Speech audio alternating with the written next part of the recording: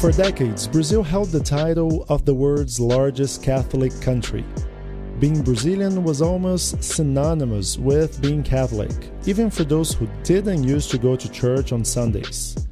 We even had a name for them, census-only Catholics. Since the 1950s, however, Brazil is experiencing a rapid demographic change.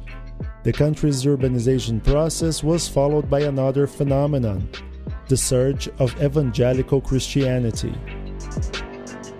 Brazil's evangelical population has exploded from just 4% 40 years ago to nearly 1/4 of the population. And don't be surprised if next year's census shows evangelicals as over 30% of Brazilians. This week we discuss how the rise of evangelicals is impacting the country. My name is Gustavo Ribeiro, Editor-in-Chief of the Brazilian Report. This is Explaining Brazil.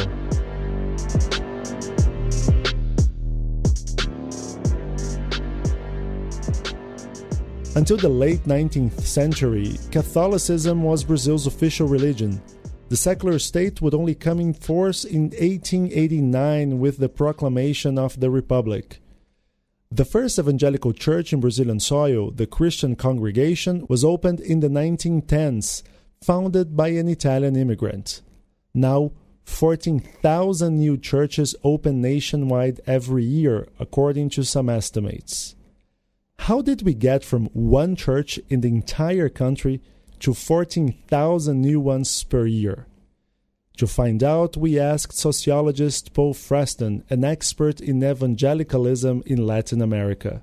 The reasons for evangelical growth are very complex, I think. Of course, evangelicals don't grow only in Brazil. They grow throughout Latin America, but in some countries much more than others. But of course, evangelicals have also grown in sub-Saharan Africa and in Korea and some parts of Asia. One reason clearly is urbanization. Brazil urbanized extremely rapidly between the 30s and the 80s, really. And the first signs of really marked evangelical growth were in the areas that were urbanizing most, such as São Paulo. So I think that urbanization, migration, rural to urban migration, clearly played a role in that. First of all, it set people freer from social constraints. It made it easier to change religion. It meant that people were often thrown onto their own resources, and the churches offered a sort of surrogate family, surrogate community. And I think that was one of the factors that helped to kickstart noticeable evangelical growth. The evangelicals had been around since the late 19th century, but their growth had been small, and just as it has remained small, for example, in the Latin countries of Europe, Southern Europe. And for many years it looked as though growth in Brazil would remain small in the same way. But really from the 50s on, some observers started to recognize that something else was happening. At the same time evangelicals are growing in numbers, the amount of people who declare themselves as Catholic is only going down. Professor, does this mean Catholics are converting to evangelical churches? I don't think that's quite the case, really. I think there are many reasons. First of all, not everybody who stops being Catholic becomes an evangelical. Because we have seen the growth of another religious segment, if you like, in inverted commas, which is the non-religious. Catholics are still far more than evangelicals. Of course, many of them are more nominal Catholics. They're not very active. But increasingly, the people who remain Catholic are active Catholics, practicing. So in other words, the nature of Catholic allegiance in Brazil has changed from being just part of the scenery, if you're Brazilian, you're Catholic, to being a religious option, which is chosen or maintained by choice. The Catholic Church as an institution will never be replaced by the evangelical churches because the evangelical churches are so divided. that they're incapable of creating a joint institution which could take over the role or some of the roles that the Catholic Church has traditionally played in Brazilian society. Given how many churches and beliefs there are, it sounds inaccurate to say evangelicals as a whole. I mean, they're extremely diverse. What are the main differences among the most popular churches, for instance, and what are their similarities? Well, one of the main distinctions that scholars always use is between what are called historical Protestants and the Pentecostals. So the historicals would be the people in the churches which were founded in Europe, Northern Europe, or in the United States. The Presbyterians, the Methodists, the Baptists, they're the main groups. And then the Pentecostals are a bit different. They're distinguished by some beliefs that they have, especially related to more sort of spectacular, charismatic phenomena, speaking in tongues, which is a way of praising God in an unknown language, healings, supernatural healing, exorcism, expelling demons from people, and so on. So these practices, which were not present in the historical churches, are in the Pentecostal churches, and they arrive from 1910 onwards. They tend to become much more Brazilianized very early, and they tend to establish themselves at a lower social level. So, the Pentecostals, who are about 2/3 of those in Brazil, are themselves divided between some of the older groupings and some of the newer churches, which some people refer to as neo-Pentecostal. I don't use that term much myself, but some of the newer groups which have been much bolder in their social presence, especially a church like the Universal Church of the Kingdom of God, and are very heavily invested in something called prosperity theology. And so some of these groups have become very visible, but they're not actually the largest. The largest is the Assemblies of God, which was one of the early Pentecostal groups to arrive, brought initially by Swedish missionaries. And the Assemblies of God is by far the largest evangelical group in Brazil. For decades, churches stayed out of politics. This is definitely no longer the case. Many political parties are vocal in their connection to Christian values, and several preachers occupy congressional seats. Religious leaders lobby hard for their congregation to vote for bishops and pastors. There's even a phrase, quote unquote, a brother from the church should only vote for another brother from the church. And in 2014, Silas Malafaia, which is one televangelist, appeared in the ads of over 300 candidates. So, how did churches make this jump? So the historicals have been involved in electoral politics since the 1930s, but in a very modest, discreet way, and not in a sort of a way that was organized at the level of the churches themselves. But there were some members of the churches who were involved and sometimes would get many of their votes from church members, but without sort of the official support of the church hierarchy. What changes when Brazil redemocratizes in the mid-1980s is that the Pentecostal churches, who had previously been almost totally absent from electoral politics, and in fact had the attitude of keeping an arm's length, regarding it as something demonic, worldly, decide that they're going to get involved in a top-down way by choosing their own candidates and then instructing their church members to vote for those candidates. So a sort of corporatist involvement, top-down. and that was very successful right from the beginning.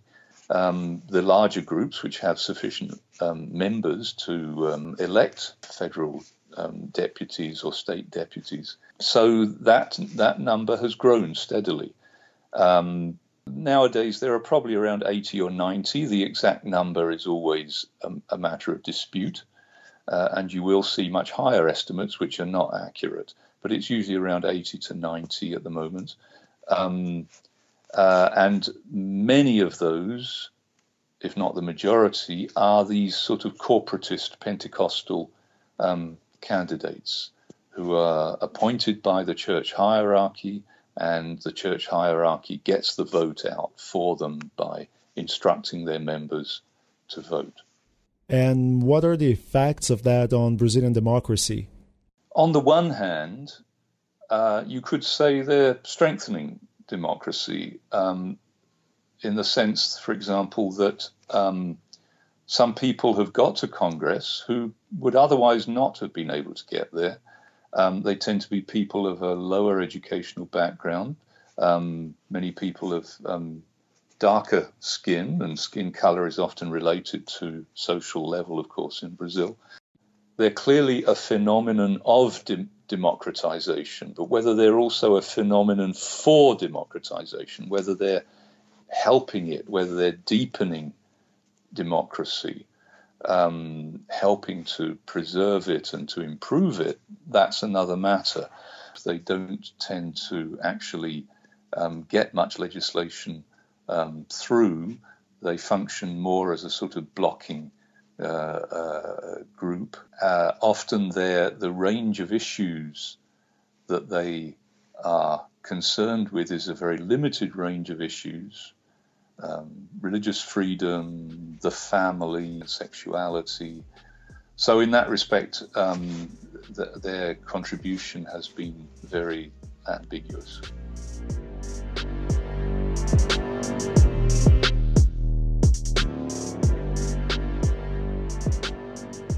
Evangelicals are responsible for a multi-billion-dollar industry in Brazil. The gospel market is a profitable one, whether we're talking about TV shows, music, or tourism. We'll be right back.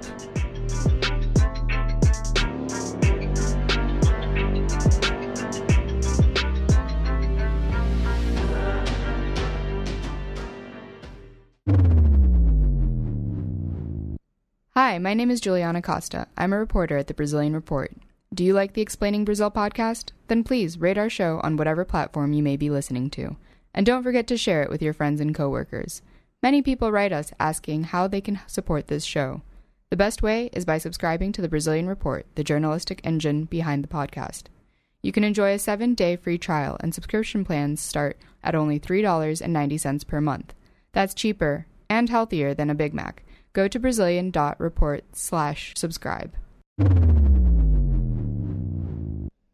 Amin Guedara, you wrote an excellent piece on religion for the Brazilian Report last week. Thanks for joining us. Hello, Gustavo. June 20 is a big day for Christians in Brazil, right? Why? Brazilians celebrate Corpus Christi, a holiday in which they honor the body and blood of Jesus Christ. And they do it big time.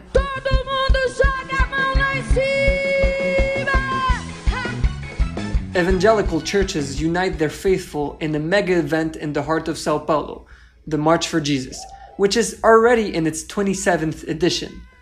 There are religious services, gospel concerts. It's massive.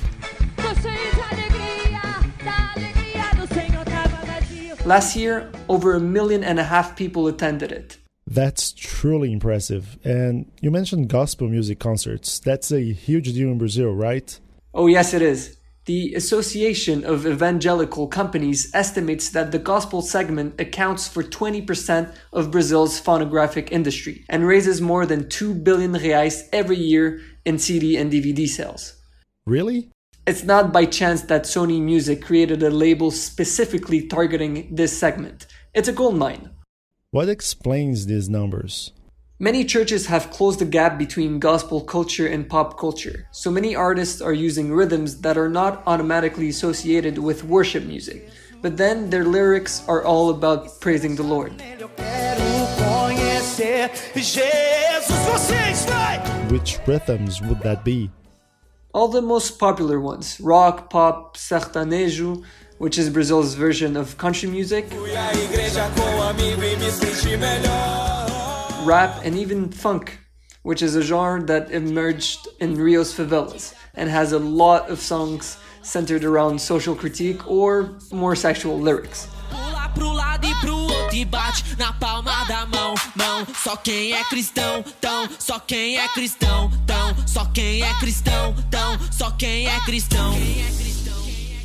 There is one church, Sara Nossa Terra, founded in Brasilia, which has since spread to other areas, has services which look more like a dance club than a regular preaching event. It's very popular among young people. I guess it's not only in music we see that, is it? I mean, we also have Christian literature, cinema, all sorts. Yes, Sao Paulo hosts every year for the past 15 years the Christian Expo, which gathered last year over 100,000 people. They brought companies operating in 15 segments, always targeting evangelical customers. Companies working in music, cinema, tourism, education, telecommunications, healthcare, fashion, events, and even credit companies. In your piece last week, you described something called the prosperity gospel, which is one of the most important facets of Brazilian evangelical Christianity. Can you tell us a bit more about what is it? So, prosperity gospel, which is also called prosperity theology, it's a belief in which wealth is a sign of God's favor, and that donations will result in wealth coming back to you. Because you are made in the image of God, you have power over your soul and material objects, and preachers are always kind of in that line of personal empowerment. So the Bible is seen kind of like a contract. Since it's promised prosperity for believers, believers will be blessed. And so in a couple of words, if you believe in God, God will bless you. The movement started in Brazil in the 50s and focused more on the lower and middle class families, but it really expanded throughout the 80s. It's now a global phenomenon. It's really present in the US, in Brazil, and some African countries such as Angola. In Angola, there's a decree forbidding pastors to collect money during evangelical cults now. This is a major break from what Catholics preach, isn't it? I'm not religious myself, but I remember that biblical passage in Matthew's Gospel when Jesus says it is easier for a camel to pass through the eye of a needle than from someone who's rich to enter the kingdom of God. So yeah, it's not necessarily about wealth, but reassurance, and also the need to be in control of your future. Silas Malafaia, the president of the Brazilian Antenna Assembly of God Church, he has this specific reading of the Bible. So for example, he thinks that since Solomon asked for wisdom and God gave him wealth, and that Abraham did not ask for wealth and God gave him wealth, that means that if wealth were to drive men away from God, the devil would make everyone rich. So if you're living in misery, then there's something wrong, and you need to find out why in the Word of God. That's a stark opposite from before when he opposed prosperity gospel. He previously called it American theological nonsense, and now he says that the pastor who does not preach prosperity gospel is stupid and should lose his credentials. And how do these preachers of prosperity gospel spread their word? So one of the biggest techniques is through TV. So a lot of televangelists use this approach to attract faithfuls and gain some more revenue. A paz de Cristo para a sua vida, programa Vitória em Cristo, chegando até você para te abençoar. There's a clear connection between audience ratings, new temples, and help groups with more financial revenue, which then finances the TV network, and then the cycle is created. And it really pays off as Brazilians are watching more TV than ever, and it shows well in the TV guide. In 2016, more than the fifth of TV content was religious. So obviously, prosperity pastors also take their chance in TV to grab money for their organizations, and so emphasize the importance of giving money to the church through tithing. So there's this notion of you have to give to receive, this notion of seed. So once you put the seed in the ground, you'll have a bigger harvest. For example, in the Universal Church in Belo Horizonte asked for a tithe of 30%. 10% for the Father, 10% for their Son, and 10% for the Holy Spirit. Cinema too, right? Indeed. In 2018, Egir Macedo, he owns Record TV and presides the Universal Church of the Kingdom of God, he funded his own biopic that is more of a eulogy to himself and his religion than a piece of art, according to critics. And it was successful. It is still the 6th best-selling movie in Brazil. But if we scratch the surface, cinemas were apparently half empty. Reports suggest that customers were given tickets by their local Universal Church, which the organization denies. I mean, what is the 1 Million Souls Club? In 2011, Silas Malafaia launched the 1 Million Souls Club. It's a campaign to raise 1 billion reais to create a global television network. Those interested could donate sums starting at 1,000 reais that can be paid in installments. In exchange, donors will receive a book. With the latest figures in 2014, 67,315 souls joined the club. If everybody gave the minimum amount, it would still be far off 1 billion reais, but it's still 67 million reais. However, you might be better off becoming a pastor for him.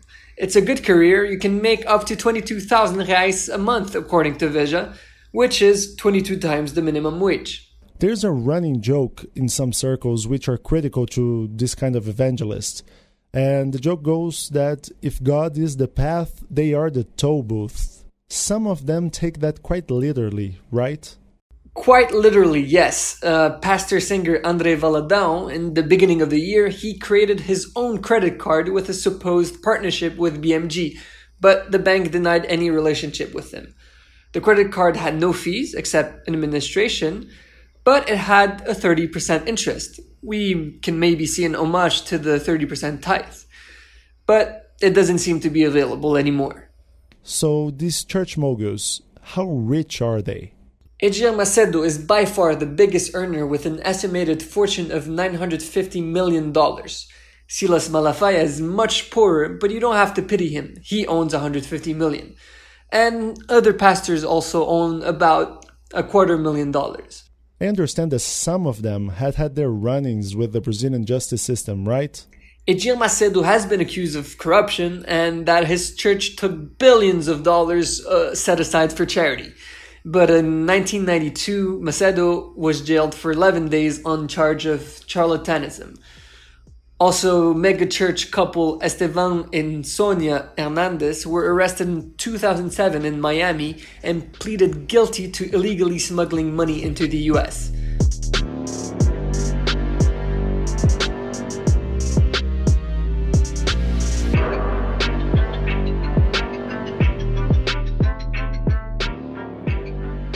This podcast was written and prepared by me, Gustavo Ribeiro.